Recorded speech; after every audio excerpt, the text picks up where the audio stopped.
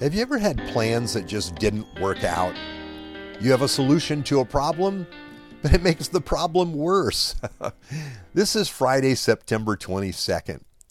Just this morning, I was looking at a ministry plan that, well, it was planned, but it didn't succeed. The good news is that we can look at it again and make changes to it, or we can throw it out entirely and begin again. Do you know that Scripture tells us that a whole way of life has not worked? It is the way that is natural for us to approach God. In the beginning, God gave the first two people very simple boundaries for the way they were to live their lives.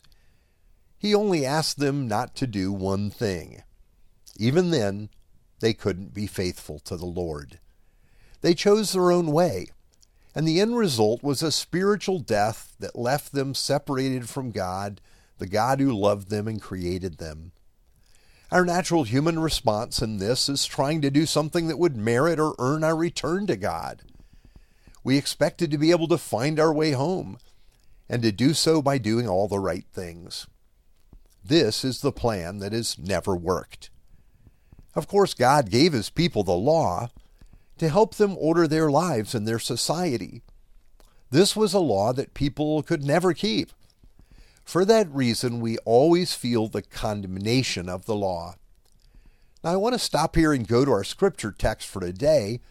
You'll recognize it as the verses we've been working through for a couple of days. Galatians chapter 1, verse 6 to 7. I am astonished that you are so quickly deserting the one who called you to live in the grace of Christ, and are turning to a different gospel, which is really no gospel at all. Evidently, some people are throwing you into confusion and trying to pervert the gospel of Christ. Now, we have learned that this other gospel is not a gospel at all. It could be summarized as Jesus plus anything. Jesus plus good behavior, Jesus plus religious practice, Jesus plus giving a lot of your money away to charity or others, Jesus plus helping others. Now notice that none of these things are bad, but they add nothing to what Jesus has done for us. He has done all that is needed to restore us to God and to renew us in the image of our Creator. The people that came in among the new believers in Galatia had good motives, I'm sure, but the outcome was destructive. It's important that we understand the way the law works, because they were being told they could keep the law, and this is how they could stand before God. Now, speaking of the law, is not only talking about the law of God, found, say, in the Ten Commandments. The word law here, as we're using it, goes far beyond that. What I mean is that the law is wired so deeply into our world that we see it almost wherever we look. The law, for example, is often why we feel we are not enough, not smart enough, not successful enough, not attractive enough, not disciplined enough. The reason is because the law always convicts. It is that deep feeling that we can do better or we should be doing better. The law is always present, accusing us, showing us our weaknesses, reminding us of our failures, telling us we should do better. It hangs a permanent should over us. We should not be as we are. We should be making more progress in our lives. We should be using our time better and accomplishing more. But the gospel is completely different.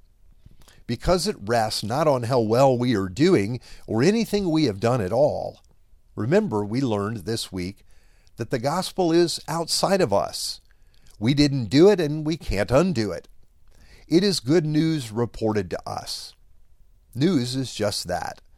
It's an announcement of something that has already happened. We can either rest in it if we believe it to be true, or we can miss it if we don't. Here's Brian Wolfmueller. The law says do, the gospel says done. The law commands, the gospel promises. The law measures and judges, the gospel forgives. The law tells us how we ought to live. The gospel tells us that Jesus died and that He died with a marvelous and gracious purpose to save sinners. Both the law and the gospel are from God, but they have different purposes. The law condemns, the gospel saves. Yes, only the law can save. Only the gospel saves. The law enslaves. And as we said, the law accuses.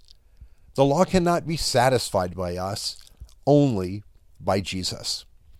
That's what Jesus did when he came, when he died for us, when he redeemed us.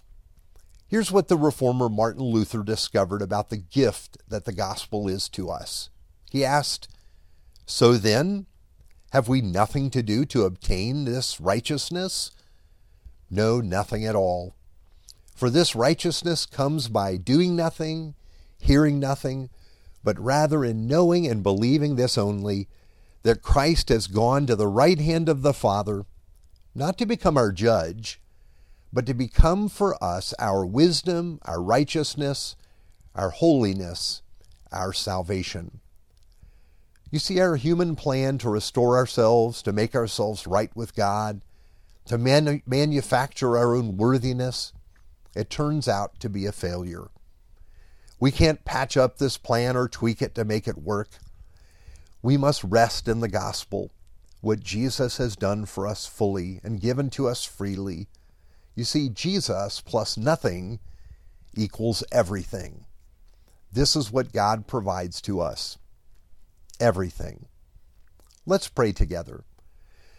Lord, we keep trying to add something to what Jesus has done, and when we do, we become trapped in patterns of failure and frustration that we have known all our lives.